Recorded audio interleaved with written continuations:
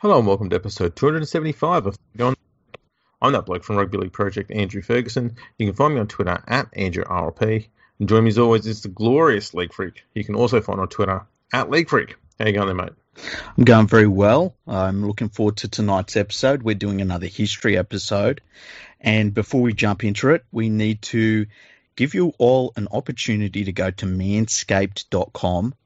And if you use our exclusive promo code, which is NRL, you get 20% off and free shipping on every single item that's on their site. We recommend getting the Perfect Package 3.0. It's a luxury grooming kit featuring the Lawnmower Trimmer 3.0, and you basically get everything you will need in that. Once again, use the code NRL at checkout and make sure you do your part to support the people that support us. Absolutely. So let's get into it. Now, this is a history one, but we're not going back a long way. No. So we're going all the way back essentially to the 80s to start with. So we're going to look at the history, or not so much the history, the birth of the salary cap in the New South Wales Rugby League / NRL. Yeah. Now, it seems like the salary cap has pretty much been around in rugby league's history since day one. It's only been really, it got implemented for the 1990 season. The concept, though, just like State of Origin's concept, both came from VFL, or the AFL. The VFL had let's call it a soft salary cap in place from 1985, which was set at different levels for different clubs based on essentially the number of stars they had there. So if a team had a lot of top-line players, they had a high salary cap. And it wasn't to allow them to keep them. It was to give them a little bit of time to adjust their roster so that they could all work towards having a hard cap where everyone's on exactly the same amount. So it was going to be, if you gave everyone a hard cap and some teams had, 17 top-line players, it was going to be harder for them to, slash the whole lot, I guess, and come down to the same level as everybody else. So it was sort of stepped in a way so that they would be able to ease their way towards the end goal. Now, they had that there in place for 5 years. So it was from 1985 to 1989 was the 5 years that they had it in place, the soft cap. And so they were working towards a hard cap in 1989. So in the 1988 season, which started with obviously a lot of expansion in the competition, we had 3 new clubs in the Gold Coast who were home to the region with the oldest country rugby league team. Newcastle had a team from the region that had a team in the first 2 seasons of the game in 1908-09. And Brisbane, who started their own comp in 1909. So they were all safe decisions, but they were all good expansion areas. Yeah. Just a few days after the Broncos' first ever premiership game, which saw them absolutely annihilate the defending premiers Manly, 44-10, there were concerns raised almost immediately that the game had given the Broncos too much of a fair go, quotation marks. You don't like it to be too fair. Like it's supposed to be fair, right, but not too fair. That's right. And this is after one game. Yeah. So at the end of the year, in an interview with Roy Masters, Canterbury chief Peter Moore believed that a salary cap was inevitable, stating, "It won't stop the big payments to the superstars. If a club's cap is $1.1 million, they can still give Michael O'Connor $1 million, but a lot of players would disappear from the club's books." He's making it pretty clear straight from the outset that the clubs are going to do whatever they can to rort the system. Yeah. Ken Arthurson, who was the boss of the Australian Rugby League at the time, added that the VFL have just finished a 5-year process where each club is moving to the same salary cap ceiling. I genuinely believe we will have to adopt it. Now, John Fleming, who was the secretary of the Dragons, he's also a member of the game's policy committee, added one small concern. He said, "We invited Alan Schwab, who was the VFL executive director, to talk about the salary cap. I checked its operation with the president of the North Melbourne club. He said the salary cap works very well for the clubs who adhere to it every year. But he said 5 clubs don't follow it, and they're the ones who play in the finals."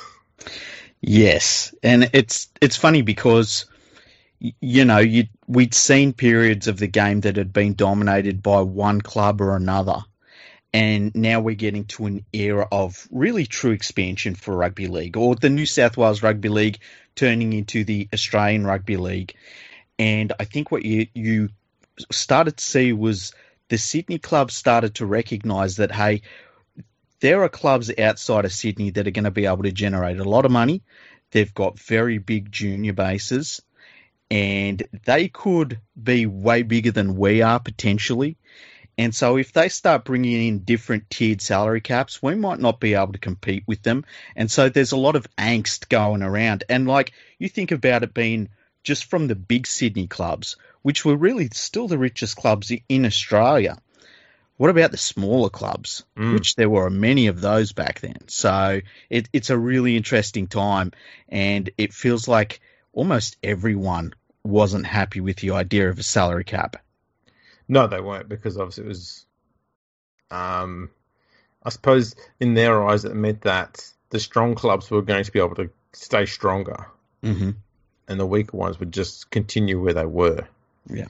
That's this mindset they had. Because of the soft cap where it was at different levels, I think a lot of them thought that that's kind of where it was always going to be. So a lot of this talks will look at how John Quayle had to explain how it was going to function from a very basic level, and then constantly tweak it the whole way through every time a concern came up about how they were going to try and rort the system. Which, when you think about it, is an absolute nightmare and probably the worst way you could implement a salary cap. Yeah, he's pretty much doing it on the run. And he only had, he gave himself 2 years to get it right before it got implemented in full. Yeah. So it was made official that in September of 1988, that a salary cap was going to be introduced in the New South Wales Rugby League for the 1990 season. Ken Arthurson explained in an interview how it would work. So this is his quote. "We tried a ceiling payment scheme before, which this was, just to clarify, this is when they had a transfer fees thing for international players. And it got rorted and destroyed, and they just canned it. It was a complete failure. So he said, it fell through because some clubs would sign a player, then pay him an extra $100,000 to be the league club doorman or some such rort.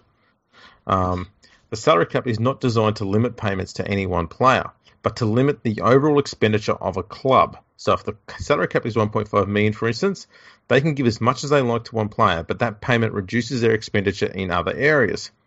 When it is introduced in 1990, we'll have a panel constantly looking at all areas of a club's income and expenditure, sponsors, league club, employment incentives, and so on. It would be difficult to tell a leagues club that they can't employ a particular player, but we will want to know how much extra he is earning as, say, the doorman. Clubs found guilty of breaching the rules will be fined 75% of the amount they exceeded the cap by."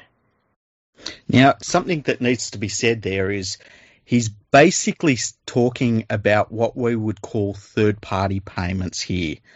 But it is, as he said, and this was really common back then, where there's even stories about there was a certain poker machine that would be anything that poker machine would earn would go to a star player. Like there was all sorts of rorts that would go on. And instead of it being a sponsor that would pay that extra money, it would be the leagues clubs through some manner, whether it was, there's a lot of stories out of England where to get around the salary cap, Super League clubs would sign a player and then their wife would work at the club and she'd be working behind the bar for an absolutely outrageous amount of money. Exactly right. Things like that. That was really common throughout the entire game back then. Yep, or giving them cars. That was another classic one. It was, and because there was no real cap in place, you couldn't really police it either.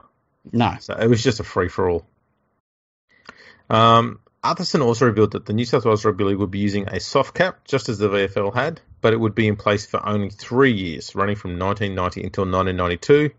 There was even a plan at the time to have a player draft, which the VFL also had in conjunction with the salary cap.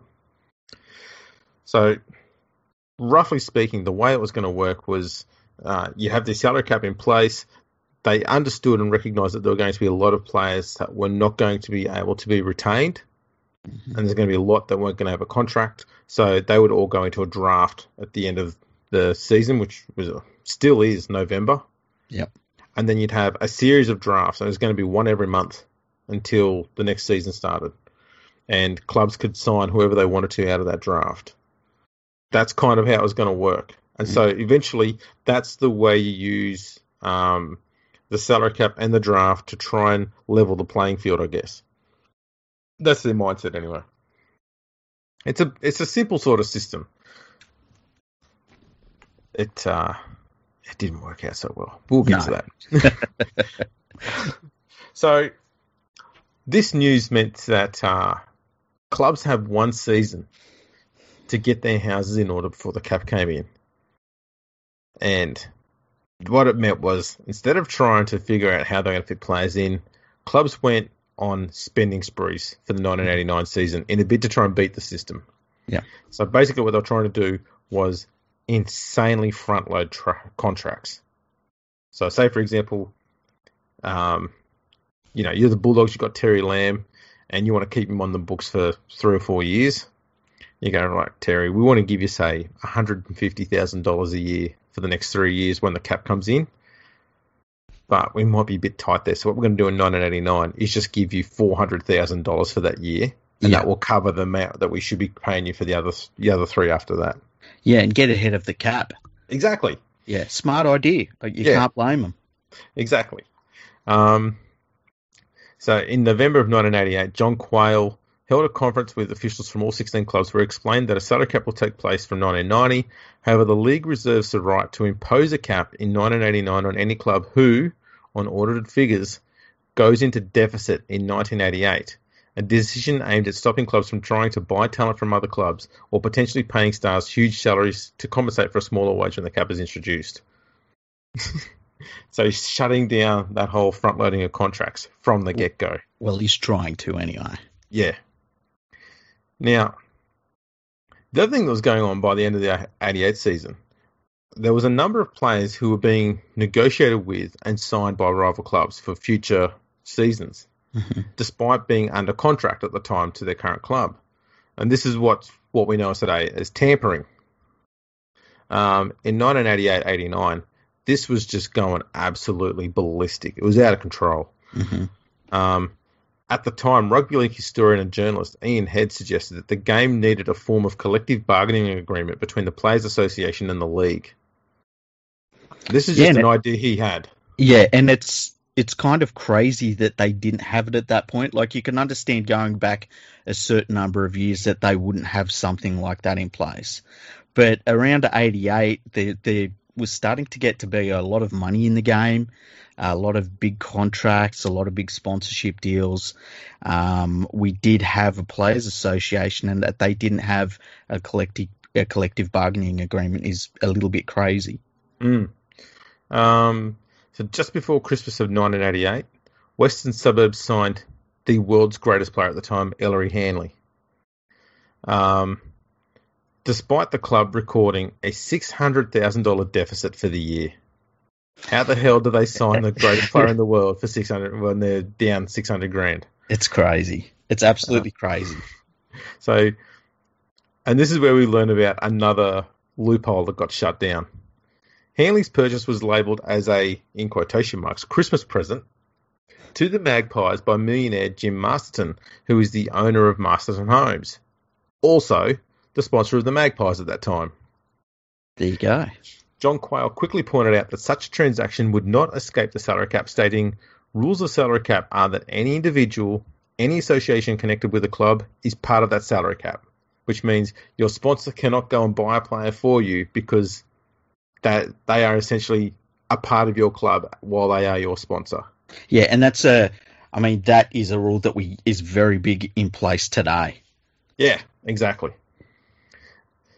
So we move into 1989, and on March 26th, the league reveals that a special independent 3-man committee will supervise the introduction of salary cap.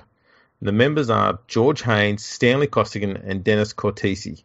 Now, one of those guys, I think it was Costigan, was also also had a long career working in the Australian Tax Office. Mm-hmm. He knew what he was doing. But he's up against a bunch of old footballers. I mean, what chance has he got? Yeah. Has he ever ordered a chook raffle? Exactly. On May 5, the league revealed that clubs will receive a 100% penalty fine for exceeding the cap. So whatever amount they exceed the cap by, that will be the size of the fine that they will pay. It was also decided to introduce a soft cap ranging from as low as $800,000 for the poorer clubs up to $1.5 million for the wealthiest. They decided what the cap for each individual club would be based on each club's recent financial history, balance of funds, player wages for the last 2 years, and the agreed player payments for the 1989 season. So the salary caps in place for the 1990 season for each club were Balmain 1.3 million, Brisbane 1.5, the maximum, Canberra 1.3, Canterbury 1.3, Cronulla 1 million, the Roosters 1.5 million, which that still confused me because they didn't not have a star-studded squad, so I don't know how they got it that high. Yeah. But anyway, Gold Coast 1.3 million, Illawarra 800,000, Manly 1.5 million, Newcastle 1.3, North 1.3, Parramatta 1.5, Penrith 1.5, St George 1.3, South and West both 800,000. So it's you can see some clubs are $700,000, almost double their cap less than the top tier. Yeah, and like if you look at the way that they're trying to implement this, you can understand why they made those decisions. But rugby league being rugby league, you can see why clubs who couldn't have afforded to spend as much as the top clubs were really upset that they couldn't spend as much if they wanted to, which kind of makes no sense because if a team like Western Suburbs had have spent the same amount as the Broncos, they would go broke. They would go broke really quickly. Yeah. But they still wanted the ability to if they chose to. Exactly right. So they look at this list when it come out and they're like, oh, how come they get more than me? Yeah. They were like, you're saying I can't cut my nose off to spite my face, but what if I want to? You can't stop me from doing that. What if I want to cut off someone else's nose to spite my own face? I want that right. I love rugby league. This is fantastic. As much as this sounds boring, talking about facts and figures and salary caps and stuff like that, you really get to see how the back end of the clubs started to function. And you see little things they were trying to do to try and circumvent the salary cap. Mm-hmm. And how every time they did something, you'd hear John Quayler and Arsenal come in and they just come in and bam, down with a friggin' band hammer. We're not having that. Mm-hmm. So obviously after that was released, very shortly after, clubs started to request to have a higher salary cap. Gold Coast was the first, and they got theirs increased, followed by West and then South. Now the reason why South were a bit upset is at the end of 1989, their salary cap was the minimum. It was $800,000. Yet they were the minor premiers. Mm-hmm. So they're like, how can we get to be minor premiers and have the lowest salary cap? And they had to constantly be told, it's not because of the quality of what you do on the field. It's to do with how you run your business off the field. That was the thing. And that's what they couldn't get their head around. The team's going, hang on, we finished higher than them on the ladder. How come we don't get as much salary cap as them? And blah, blah, blah. And that's the thing. You can see this little struggle they're having mentally with how it all works, the mental gymnastics. Yeah. So the salary cap start date was listed as being November 1, 1989. That's when all player contracts come to an end in 1988, and we still live and die by that date.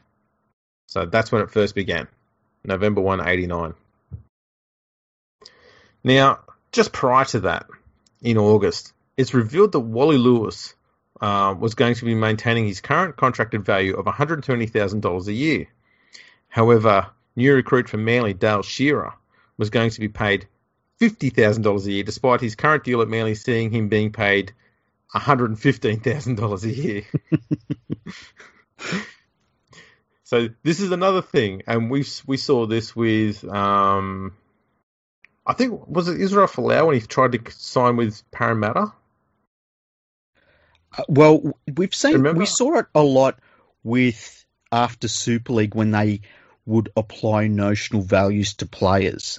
I can't remember that it happened to Israel Folau. It might have. When I think it was Parramatta said that they were going to pay him some small salary, and the NRL said. Right. Yeah, the NRL said, no, how can we go from having a $1 million salary in rugby union to 300,000, whatever it is you want to offer him? Yeah. And so they readjusted it, and Parramatta said, we can't afford him now. Yeah, exactly. And there was like in that case, I think that they probably were really going to pay Israel Folau a lower amount of money. Yeah. But the NRL said, look, we're not having that happen. And I was pretty upset about that at the time because I just thought it was the NRL stepping in and unbalancing the salary cap. Like if a player does want to take less to go to another club, that's up to them. But there was a history of it in the game in terms of when we come out of the Super League war and you had players that were moving clubs and some players, the NRL said, well, they've got a notional value that we're going to apply to them under the salary cap. And so it wasn't something that had happened out of the blue. There was a little bit of a history of it, but it's still a little bit weird. But when, like, going back to the time we're talking about, when you see a Dale Shearer who was taking, less than half of what he was earning to go from one club to another, like the alarm bells start ringing immediately. Yeah, and so here we're seeing a club, so the Broncos have come out and gone, we'll just put players down on $50,000 a year, sign as many of them as we want, and we'll just find the extra money for them elsewhere. Yeah. So they offered him $50,000 a year. He agreed and signed the paperwork. John Quayle then suggested that Shearer's value would be assessed, and he said, off the top of his head, he'd be starting Shearer's price at $100,000. He also revealed that the salary cap committee will likely ask the Broncos why Shearer would accept an offer of $65,000 per year less than his current deal with Manly, which he is trying to abandon before his contract ends, as an example to clubs that they cannot go around undervaluing players in order to get around the salary cap either. That was the first case. Yeah, and I mean, obviously at this point, they don't have the sort of forensic auditing that the NRL does today. So this is generally an honour system at this stage. Yeah, exactly. On October 13, all 16 clubs had to lodge their player transfer list for the 1990 season with the league, with some clubs being forced to purge as many as 30 players in order to fit under their salary caps for the following year. This led to huge criticism of the cap concept. Because now you're starting to impact on players directly and not just the clubs. Yeah. So the following month, a small group of first-grade players and coaches held an informal meeting in a Sydney hotel where they discussed their opposition to the proposed draft system, which was set to be introduced at the start of the 1991 season, and how they could go about opposing it with a view of blocking it. Quayle squashed the matter by writing to the Players Association, stating clearly that the draft system in any form will not be introduced, and it was never the intention of the board for it to be introduced before there is a final consultation with the Players Association. It's interesting that he said that. That's, again, sort of things on the run. Yeah. John Quayle also informed all 16 club bosses and the Players Association that he proposed for the completion of the draft concept to be in place by March 31, 1990, with a view of implementing it in October 1990.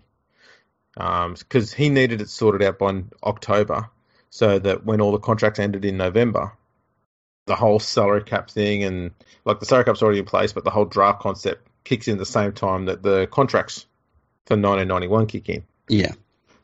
It's all a bit of harmony there. That's what he's aiming at.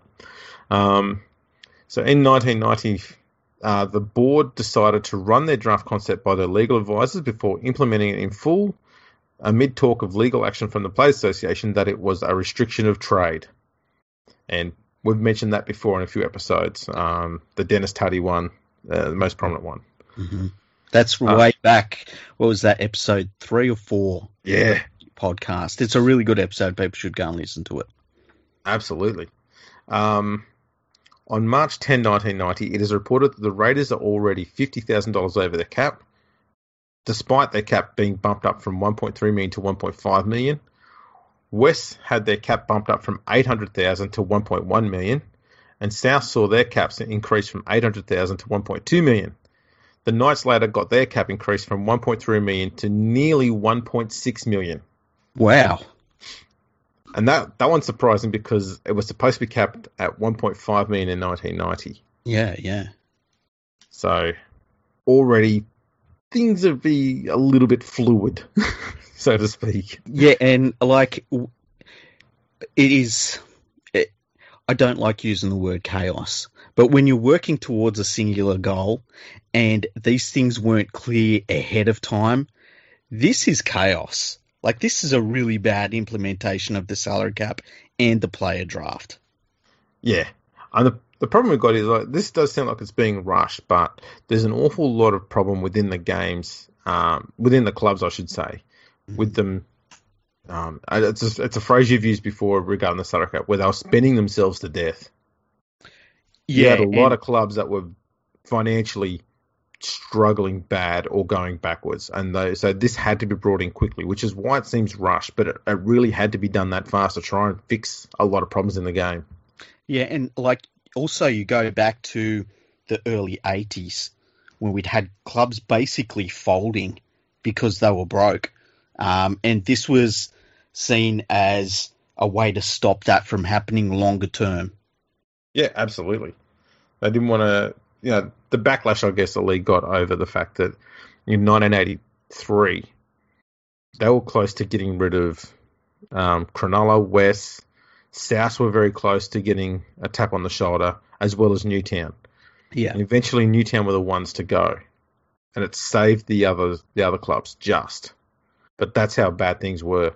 Western Cronulla still struggled through the 80s. Illawarra was struggling, and I mean they'd barely been around all that long. Mm-hmm. Canberra were in huge debts, and they only got bigger. So, we're talking about nearly half the clubs in the competition at this stage. Then they're all running in really bad situation. So yeah, this was urgent. So midway through the 1990 season, the Raiders players agreed to take pay cuts in order to allow the team to keep Ashley Gilbert, who was, one of those club stalwarts, so to speak. He was like all the other players, so they wanted to keep him on the books. While Parramatta had to make the tough decision to axe 5 players, including prominent top graders Jeff Bugden and Paul Taylor, in order to fit under the cap. In May, it's reported that Newcastle is set to have their caps slashed by $400,000 for 1991 because they're struggling to keep their player payments down. Wow. So this is another thing that was in there. The rule they had there was if you went over by the cap, then the amount you went over would come off your cap for the next year. So if you have, with Knights, if your cap was 1.5, you had 1.9, then your next season your cap would be 1.5 minus the 400,000 you went over, so you'd be running on 1.1. So you'd have to cut $800,000 worth of salary out of your cap. Which is absolutely crazy. Savage. Really. Absolutely savage. In August of 1990, the Bulldogs Leagues Club posted a huge profit of almost $4.4 million, which allowed the Bulldogs to have their cap increase from $1.3 million to $1.5 million. And this is what clubs were doing. They realised that if they had healthy balance books, then the league would allow them to have their salary cap increase, which would then allow them to buy more players or buy better players. Yeah. Which is exactly what the league wanted. Mm-hmm. In September 1990, the Magpies asked for a further increase to the salary cap. They initially had an increase from $800,000 to $1.1 million. They then got it taken up to $1.3 million by the league. Later that month, the draft... Sorry? I was going to say, that's almost a miracle. When you remember where the Magpies were at this time, financially, yeah, it's like, I don't know how they were managing to get those increases. Yeah. It's hard to figure out how they managed to do it. Yeah. as I think at this stage they might have West Ashfield might have been on board. I'm not too sure. West Ashfield's always been a massive cash cow for the club, though. Yeah. Propped them up for a long time. So late in September, the draft was officially launched. The 16 clubs submitted their list of players that they were placing on the draft. The initial number of players was 57. Far out. A second list would be submitted in a month's time, and at that stage, it was likely to increase the number to 80 players in the draft. So, that's a fair whack. Yeah. On November 16, West got their cap increased again to the maximum 1.5 million. So they've, in the space of 12 months, they've had their cap almost doubled. Yeah. They then cleaned up in the first draft as they secured the services of top quality Bulldogs forwards David Gillespie, Joe Thomas, and Paul Langmack. And they easily had the best draft picks of any of the clubs here. Mm-hmm. And Paul Langmack at that time was, I mean, he was a young star forward. He was one of those players that people were thinking you might be able to build, a really good team around this young bloke. Yeah, Gillespie too. Yeah. Illawarra had their cap increased during the year from $800,000 to just over $1 million. And in November, it was bumped up slightly more to $1.15 million. In total, the number of players that were put on the draft wasn't 57, as earlier suggested. It was 115. Wow. And only 23 were signed. Oh, that's outrageous. Because the salary cap restricted them. Yeah. So the players who found new clubs via the first round of the draft were Trevor Gilmeister went to the Broncos, Greg Gibson went to Canberra, Bruce Maguire and Scott Tronk went to the Bulldogs, Les Davidson, Richard McKell and Darren Higgins went to Cronulla, Pat O'Doherty, Robin Thorne, Ray Herring went to the Gold Coast, Alan McIndoe went to Illawarra, Guy Meredith went to Manly, Ian Heron and Sean Kelly were picked up by Newcastle, Peter Jackson and Phil Blake went to North, Paul Dunn went to Penrith, Wayne Collins and Jason Oucher went to St George, and the West picked up Gillespie, Thomas, Langmack and Stephen Burns. Balmain, East, Parramatta and South did not participate in the first round of the draft. It's interesting hearing some of them names because some of those players were very much key players of those teams that picked them up and key players for a long time with some of them players. Yeah. You think Gilmeister at Brisbane. Yeah, and Les Davidson. Yep. Paul Dunn was a really, really big pickup for Penrith. Yeah, Bruce Maguire, I think, may have been a test player, if not at the Bulldogs, then that year when he was at Balmain. And any time you can get Chuck Aaron, I mean... I wonder what happened. I didn't even know he played for Newcastle. No, neither did I. North picked up international Peter Jackson. Wow. That was another good one. Yeah. So, yeah, there was some big names on the draft. All players who applied to be included in the draft but were not picked up by a club became free agents and were free to negotiate with any clubs for the salary listed on their draft application form. So you couldn't go onto the draft and give yourself too high a price because no one would sign you. Yeah. But you also had to make sure that you were being paid what you deserved and not putting yourself out there too cheaply because the league would then say, you're undervaluing yourself. And they'd readjust it for you. It's a very weird system. So the players are kind of, I suppose they're in a bit of no man's land as far as trying to figure out what their actual value is. Because up until this point, they don't really get a chance to compare themselves salary-wise with other players because, that information is just not out there.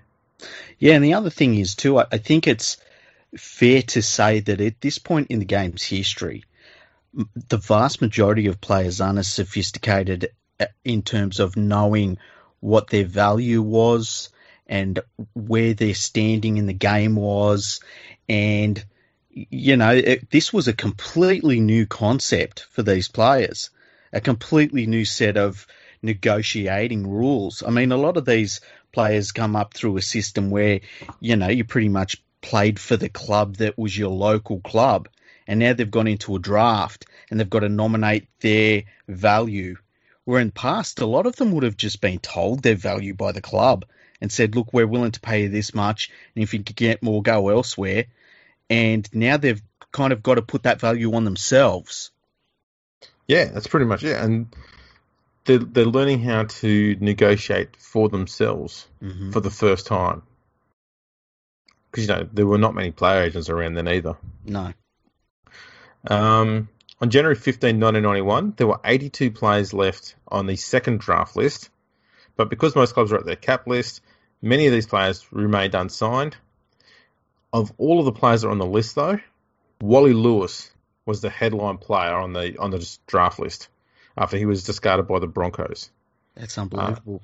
And a lot of that came about because Wayne Bennett told him that he was not going to be captain of the Broncos in 1991. Wally felt, I don't know, he was contemplating whether he wanted to keep playing or not.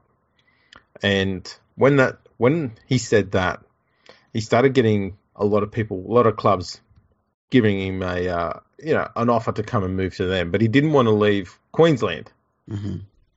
One of the interesting offers came from England, and he was offered $500,000 to play with an English club. Did I tell you this one before? Yeah, we talked about it a couple of nights ago. Yeah. I remember he was offered $500,000 to go and play for Featherstone, I think it was. Yeah. And you thought, where did they have that money? Yeah, because we were laughing, saying they wouldn't have that money now. No. I'm not doubting that they had it then. English clubs were doing very well financially back then and back in the late 80s.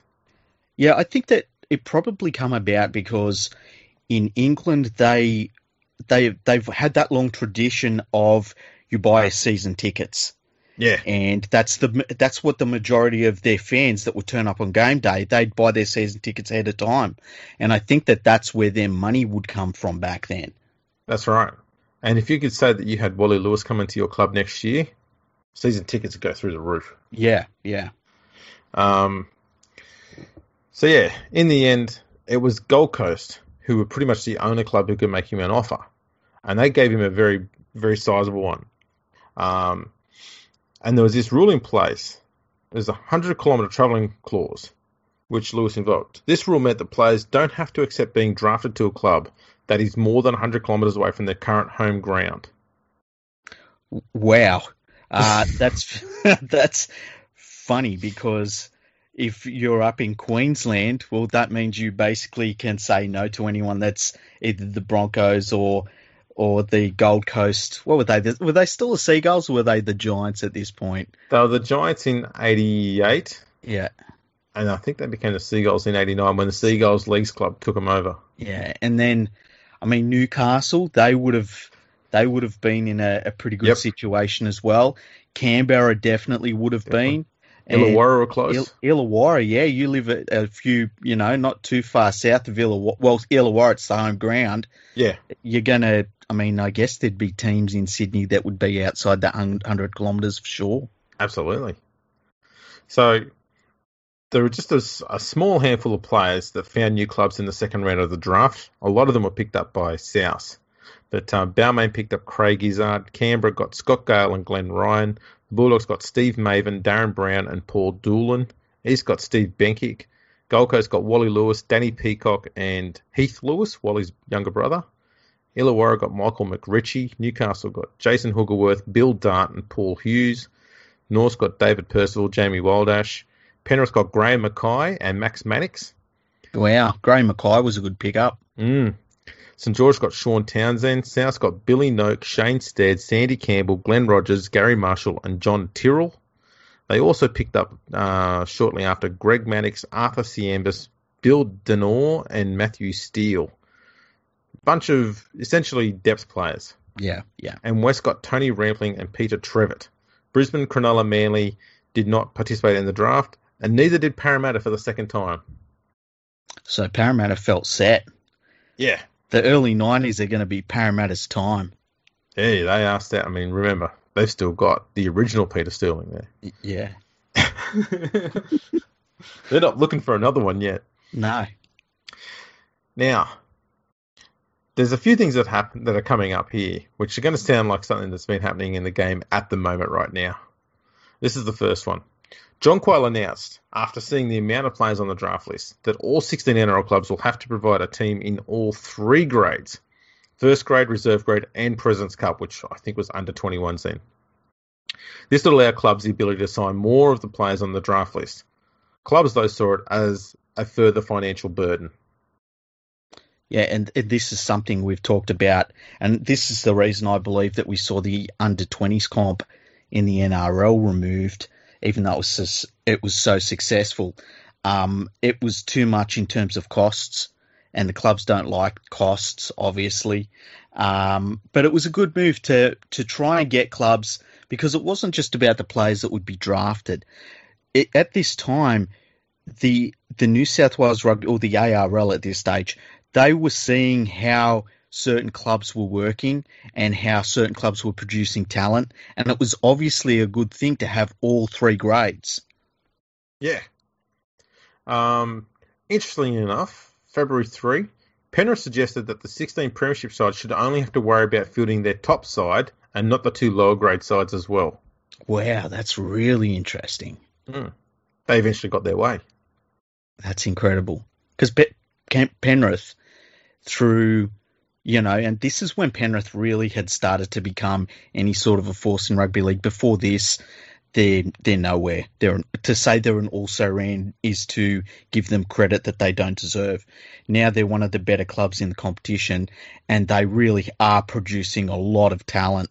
So for them to say that they shouldn't be having those extra grades is pretty incredible to think about, because they make out with those extra grades better than any other team in the competition.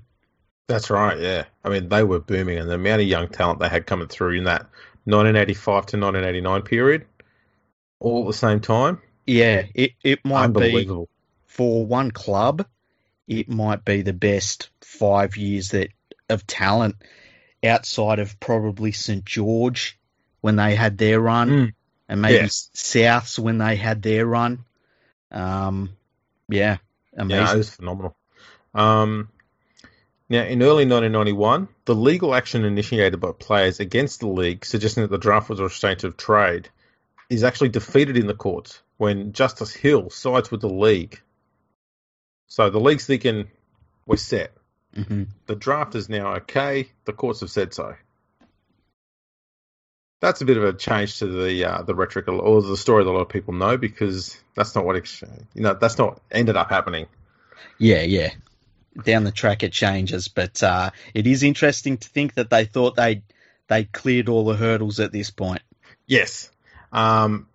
Just a few weeks later, on February 19, the third round of the draft took place with one majorly contentious signing. There were 62 players on the draft and 21 were signed, one of whom was 19-year-old Terry Hill, who had been released by South, and he signed a playing and employment deal with West. And even though he was playing out there, he was drafted by East. Mm-hmm. Terry Hill had been training with West, and he even appealed to Roosters coach Jack Gibson to overlook him in the draft, but Gibson picked him anyway. Hill even attached an exorbitant travel fee to his salary demands, which was going to see the Roosters fork out nearly $600 every day Hill attended training. Wow. He didn't do it because he wanted the money. He did it because he wanted to play with West. Yeah, he was trying to make himself basically undraftable, yeah. Yeah. So, Hill said he'd rather play in England or sit out his contract with East entirely than play for the club in Bondi. And he stated his reason was simply finances. I have a fiancé and I cannot afford a house in the eastern suburbs area. I was in the process of buying something in Campbelltown where I'm living now. Remember, he's 19. Yes, and there's two really important things there. First of all, back then to travel from Campbelltown to Bondi is an absolute nightmare. I can't even, unless you've lived in Sydney and you know what the traffic and the roads were like back then, you just don't know what I'm talking about. It was a nightmare. The other thing is, you hear him say that he would rather play in England. And now all of a sudden, this is a pressure that is also being applied to the Australian Rugby League in terms of they're seeing all these players that aren't getting drafted. They realise they've got a problem here. And now one of the players that have got drafted have said, look, I don't like this so much, I'll go and play overseas. And this is something new. And so that was a really important quote. Yeah, exactly. And it showed that it wasn't about preference of clubs or money and stuff like that. It was actually his life. Mm. It was life decisions. Terry Hill went and appealed the decision in the courts. However, it was overturned, and he reluctantly signed a 3-year deal with the Roosters in early April 1991. He had no other option. Yeah. The overwhelming number of unsigned players in the draft and the complaints of costs by clubs seemingly forced the league into adding 2 new teams in the competition. In 1993, they planned to add in 2 more sides, with Auckland and North Queensland the favourites, while further expansion to Melbourne, Perth and Adelaide was also on the cards. Yeah, and it's interesting that Melbourne is being tossed up at this point so early on. And it feels, at this time, it feels very ambitious to be going to North Queensland.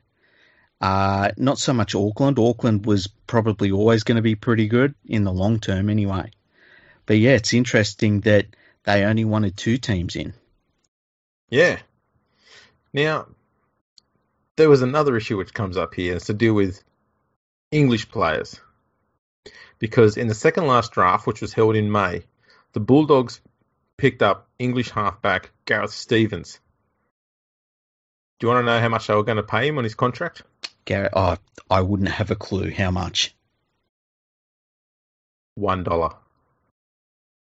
Okay, now, when I think about that, because Gary Stevens wasn't he wasn't contracted with an Australian club. Yes. It also meant he wasn't an actual member on the draft. Yes. So they're basically, they like him as a player, and this is future-proofing if he decides to come to Australia and actually play. Yeah. It's a smart move. And they'll probably pay him with money outside of the salary cap, so they might get him a job somewhere and pay him, via that, or they might pay for his rent in a hotel somewhere, or whatever it is. Who knows? Pay exorbitant amounts of money to fly his dog over. Mate, it's all on the cards at this stage. Yeah.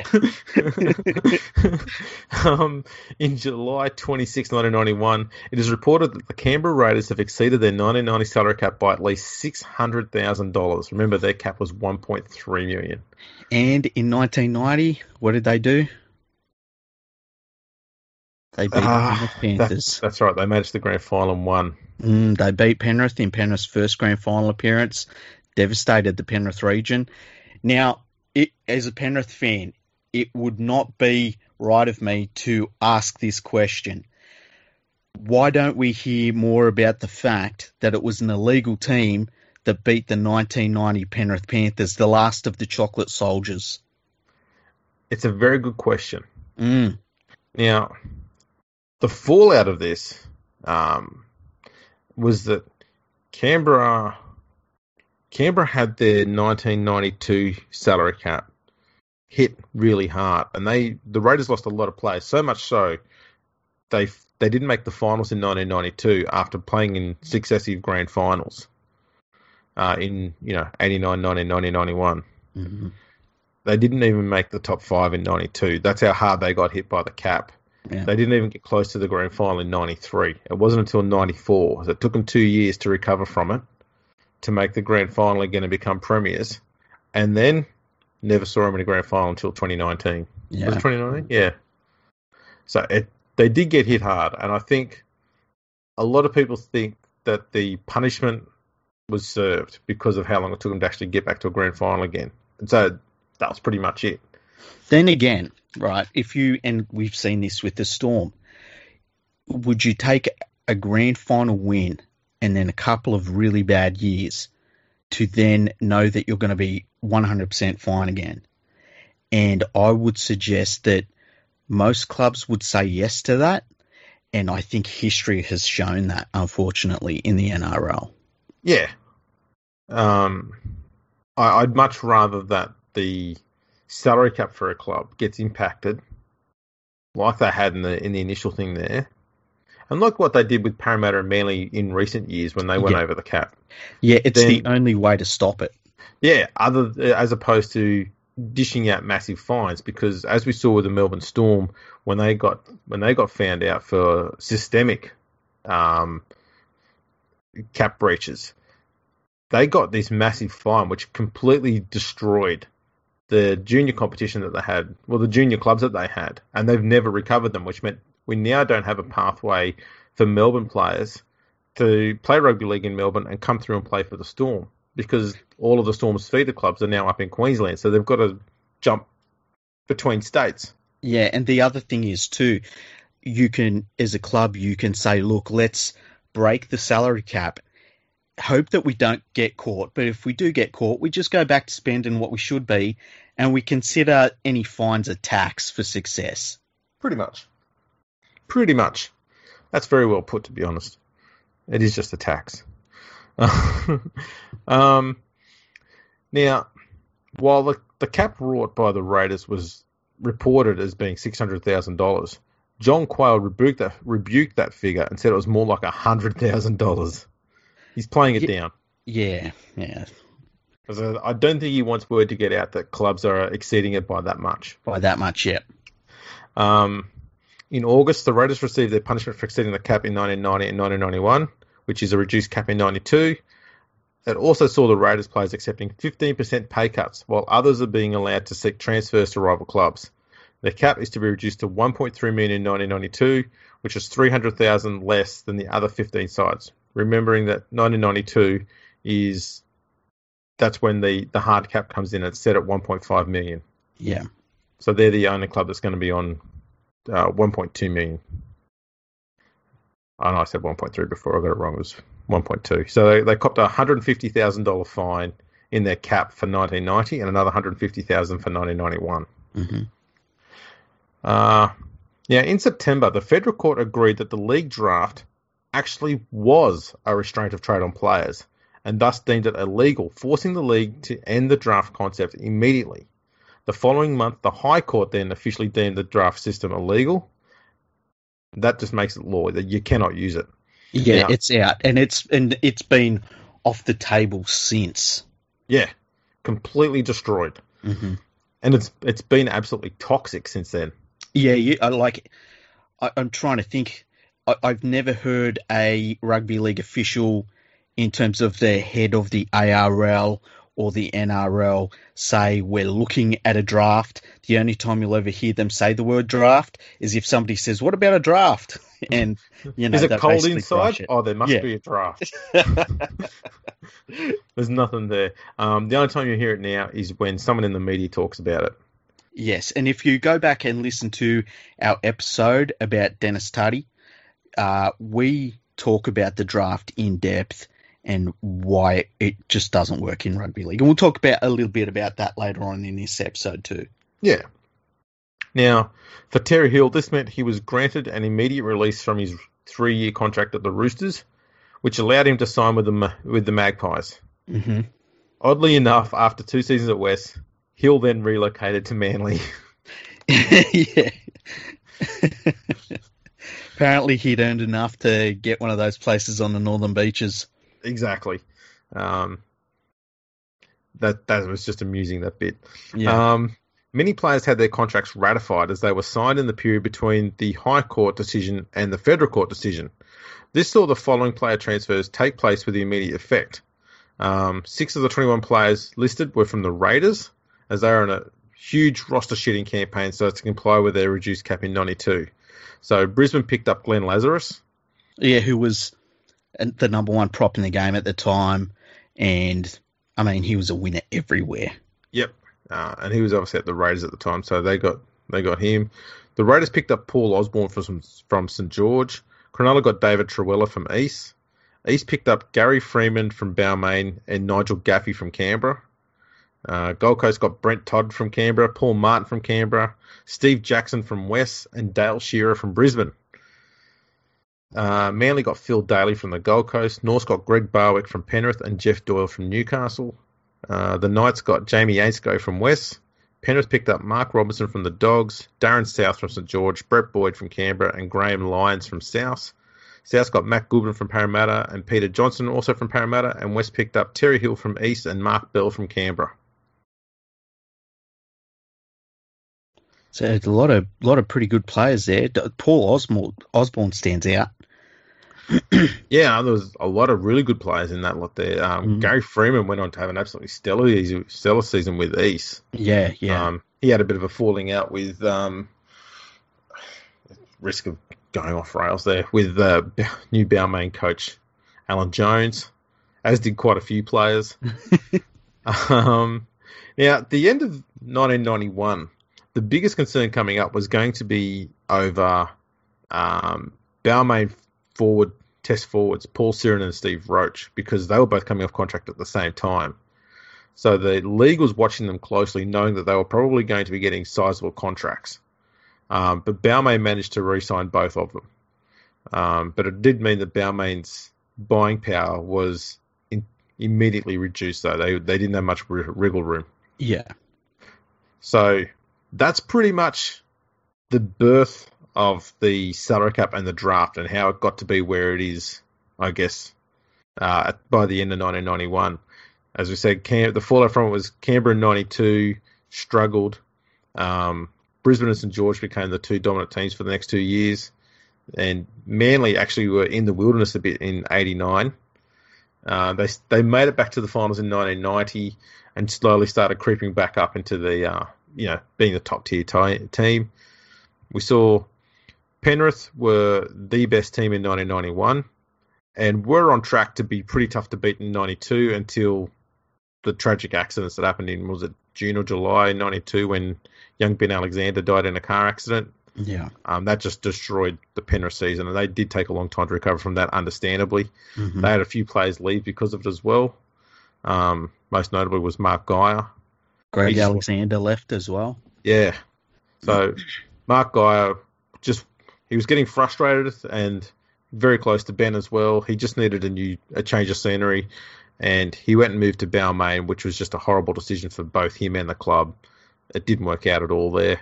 And when 95 rolled around, he went and played for the Western Reds. And, I mean, you heard a bit about his time at the Western Reds in our 95, 96, 97 episodes. It wasn't very, very nice for him there either. And after his time at the Reds ended, he went back to Penrith, and I think things were a lot better for him there. It just seemed he was back home and everything was fine again. Yeah, and I think as a person, I'm pretty sure he's talked about this too. He wasn't playing his best football. He wasn't the player he used to be. He was still pretty damn good, but he wasn't the player he used to be. He'd been through a lot off the field. On the field, he'd had some issues as well in terms of suspensions and things like that. And coming back to Penrith, I think he was in a much better place in his second stint with the club.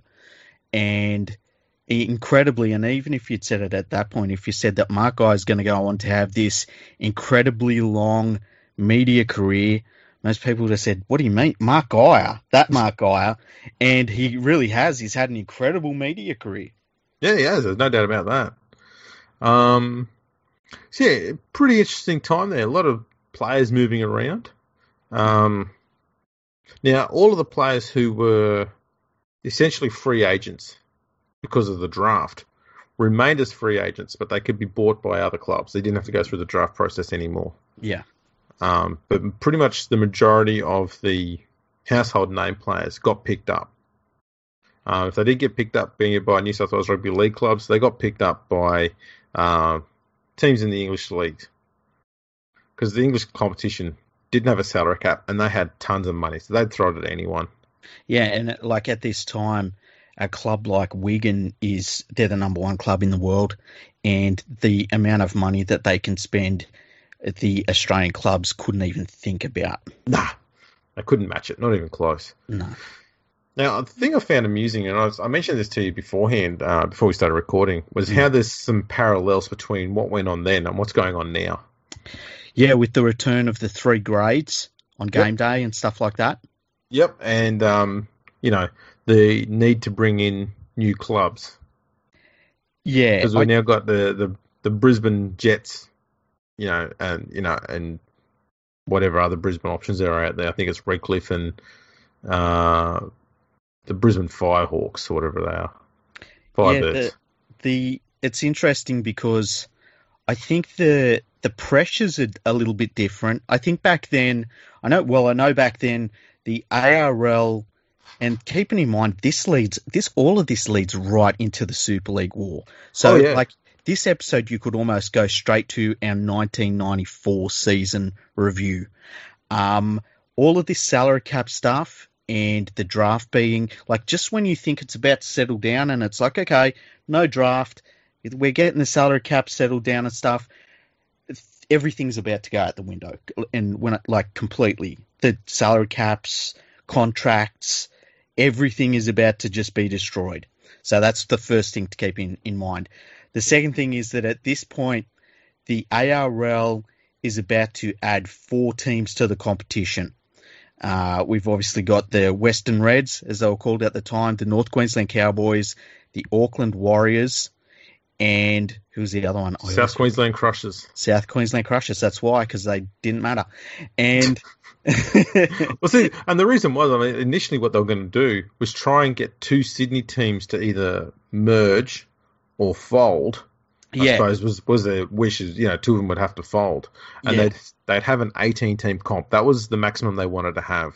Yeah, and they at this time they basically felt like these expansion clubs, along with the likes of a Brisbane and even somebody like a Canberra at this point, they were the future of the game. They wanted less Sydney clubs, and the idea was that these new clubs had come in, they're spending.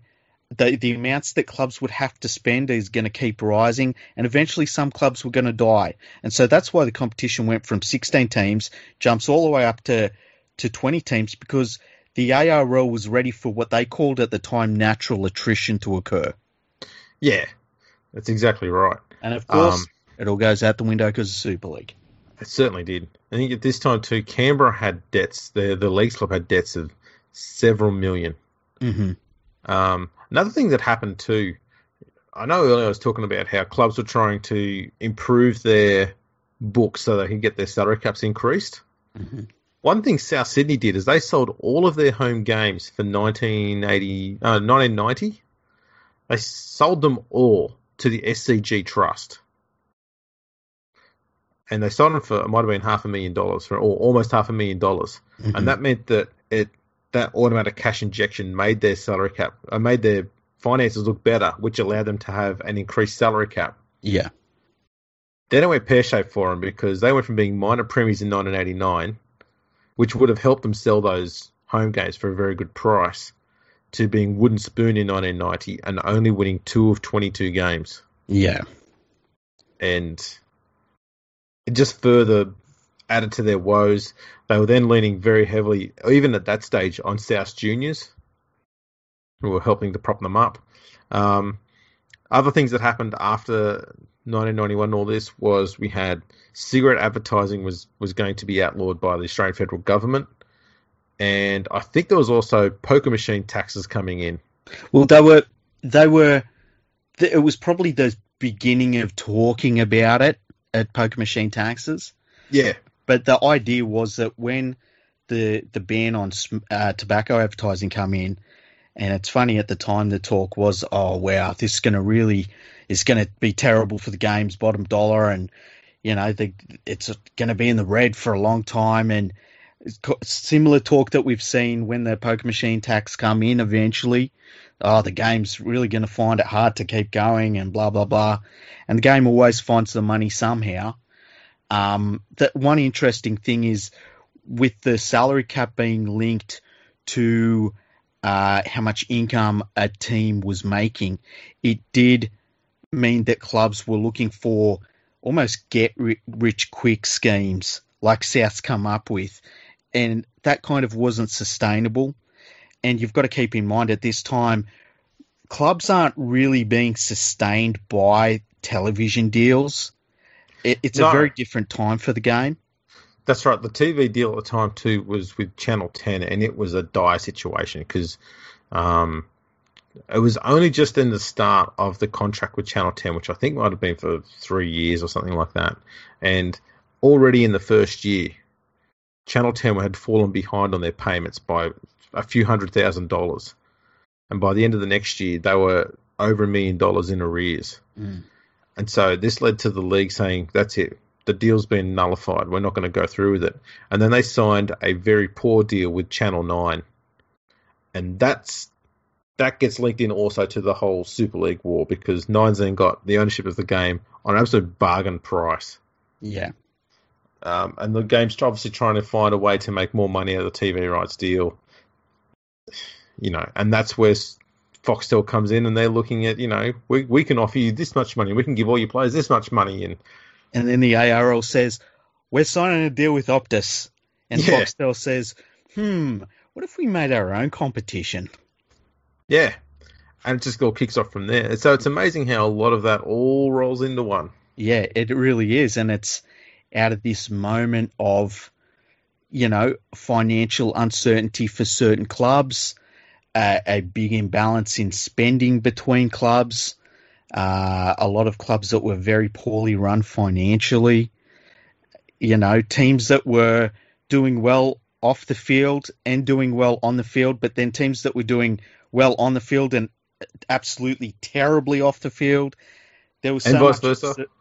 Yeah, and there was so much uncertainty about what was going to be the model for the game. And then and there's this big dark cloud that the game doesn't even know about at this point. There's been little murmurs here and there, but Super League's coming and it's going to shake everything up. And I guess when you look back at it with the context that we've got now from this episode, I don't want to say maybe we needed Super League, but I think we definitely needed some sort of giant shake-up that reset everything and turned the game into, from the chook rifle days that we have a laugh about to, all right, we've all got to tighten down, we've all got to be a business, and we're a television-run sport now. And the Super League war definitely did that. It did it in the wrong way, but the game obviously needed something to really reset everything because the clubs were so reluctant to do it themselves and to go along with what the league wanted. And it felt like the leagues, where the league wanted to be with its ideas of the salary cap and the draft and stuff, they weren't bad, but they weren't as fully formed and as concrete as they should have been. No, it came across that they were trying to... what they wanted was what the NFL had. Yeah. But the only example that was workable with them that they knew functioned in Australia was what the VFL had. Yes. And they were trying to get a compromise between the two, and they were also trying to push it through faster. So the VFL were having trouble with it, even though they had 5 years to go from the soft cap to the hard cap. They were still having a few troubles with it. And a lot of that came through private ownership. I know we mentioned it before. Jeffrey Edelson came along and he bought the Sydney Swans, and that meant that he was able to go and his purchase gave the Swans a ton of money so they could go and start buying a heap of players everywhere because they also had incentives because they were interstate to they get salary cap dispensations and stuff like that. I assume because that still goes on. And yeah, crazily enough, the other thing is too that the VFL that turned into the AFL, they kind of they were very much of the model that English rugby league clubs were, where you buy your season ticket ahead of time. And so their revenues were very much more stable, and they kind of knew what they were going to be ahead of time as well. They could project them to a certain extent.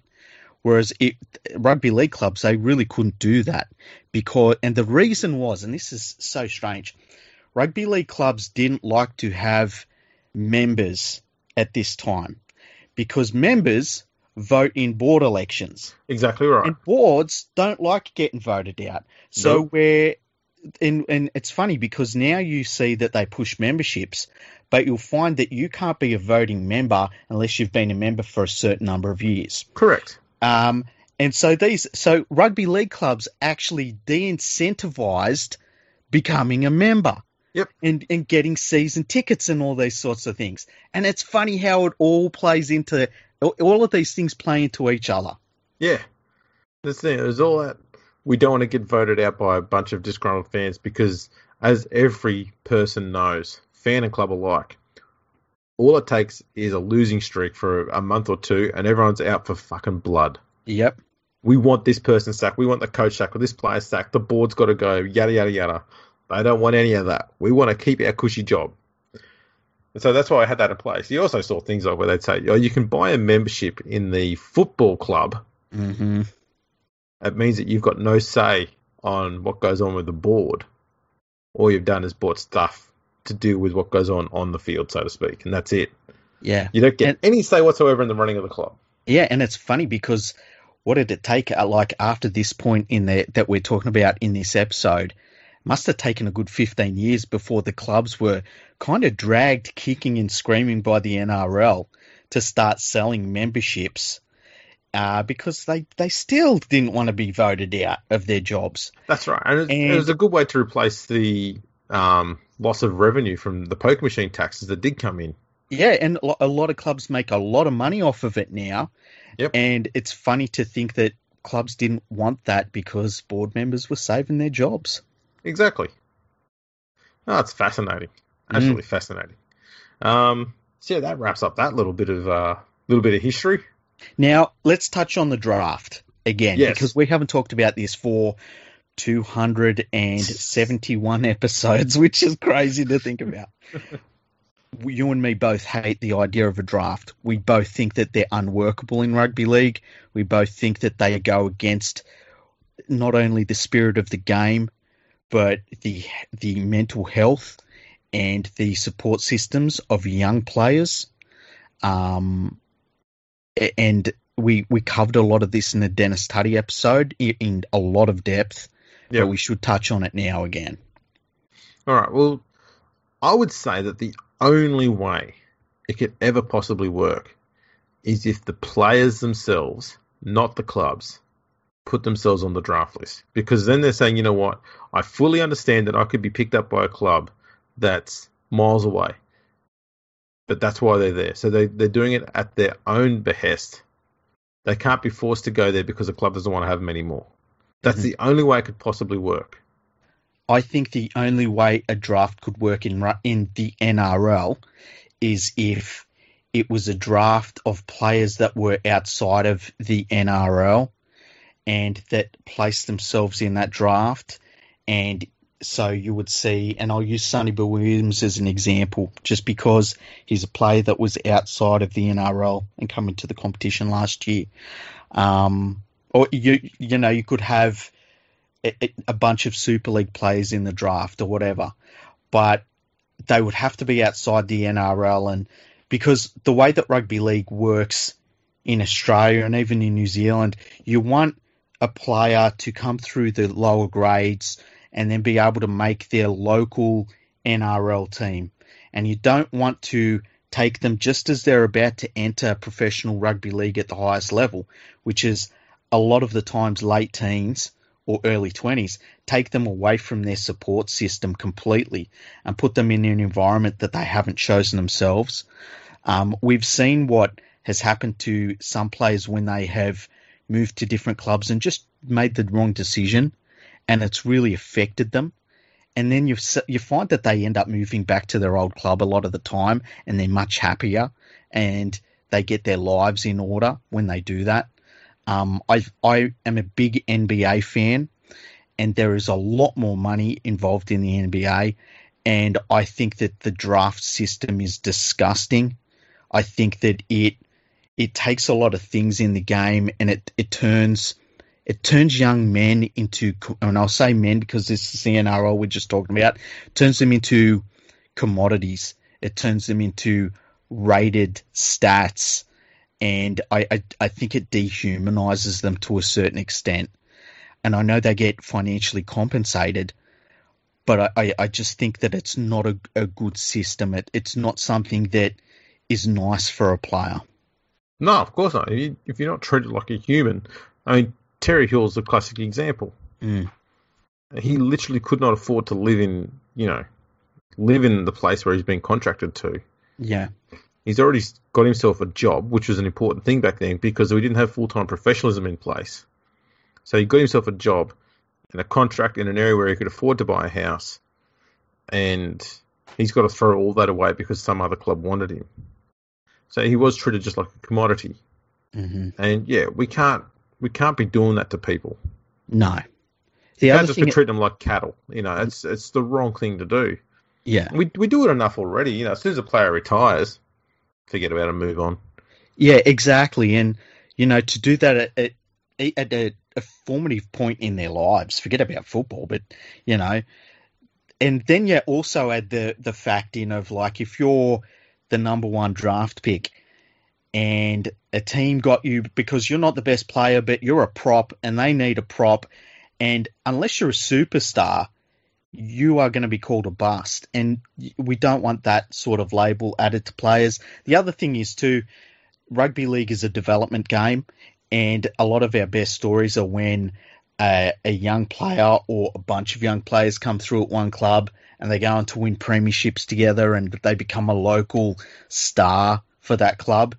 And, sometimes they move on, that's fine. But to get rid of that out of our game, I think would be losing something. And I think it would de-incentivize NRL clubs from spending money on developing players, because why should a club like Penrith spend $1 million on junior development when all of the good young players in that system are all just getting scattered around the rest of the NRL? Exactly right. I fully agree with you. I suppose that wraps that one up, doesn't it? Yeah, it does. It's a really interesting history of the salary cap, and it's interesting that this episode leads into the 1994 episode. And yeah, it was a really interesting time in the game's history, wasn't it? Certainly was. And this is the time that I started paying attention to rugby league. Mm-hmm. Only a kid, but started paying attention to it. There's a lot of stuff going on. So yeah, fascinating stuff. Got a few other ideas of episodes like this that we can do as well, all from around the same time, and how they all link into the Super League War. So I'll do a bit more work on those as well, because I want to do one on the TV rights stuff that went on. Yeah, I mean, that's fascinating in its own right. It's interesting that there's so many layers in the game at this point. And then we've also got I don't know if we're going to do a 1998 episode or just a general post Super League episode. We'll do a 98 one. I think we could do a 98, 99. Listen to us just doing a production meeting now. Yeah, at the end of the history episode. Yeah, we can do those as well. Chuck them in there and see how the game changed in the first few years of the NRL to resemble what we currently got now, I guess. Yeah. Yeah, that'll be fascinating. Yeah, I'm looking forward to it. A real moment of instability in the game, and it really makes you think about the last 10 years in the NRL and all the things that have happened, but it has been incredibly stable. Yeah, more stable than any other time in its past. Yeah, definitely. That's worth noting. All right, thanks for tuning in, everyone. Make sure you check us out on Instagram and Twitter at FergoFreakPod. Make sure you check out our sponsor, Manscaped. Head over there. You can get anything you want there. Use our code NRL when you're in the checkout. You'll get 20% off for free shipping. So support them because they support us. Easy as that. We're on Facebook, YouTube, LinkedIn. Check us all out there. And we've got a website as well, Freaky.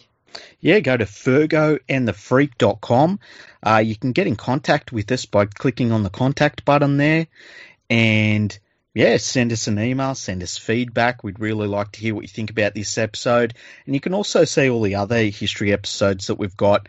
There's a button across the top of the page, and you just click on all the history episodes. You can see all the guests. We've got a guest button on there as well, so you can see all the guests we've had. And yeah, check it out. Awesome. And thanks for tuning in. Catch us all next time.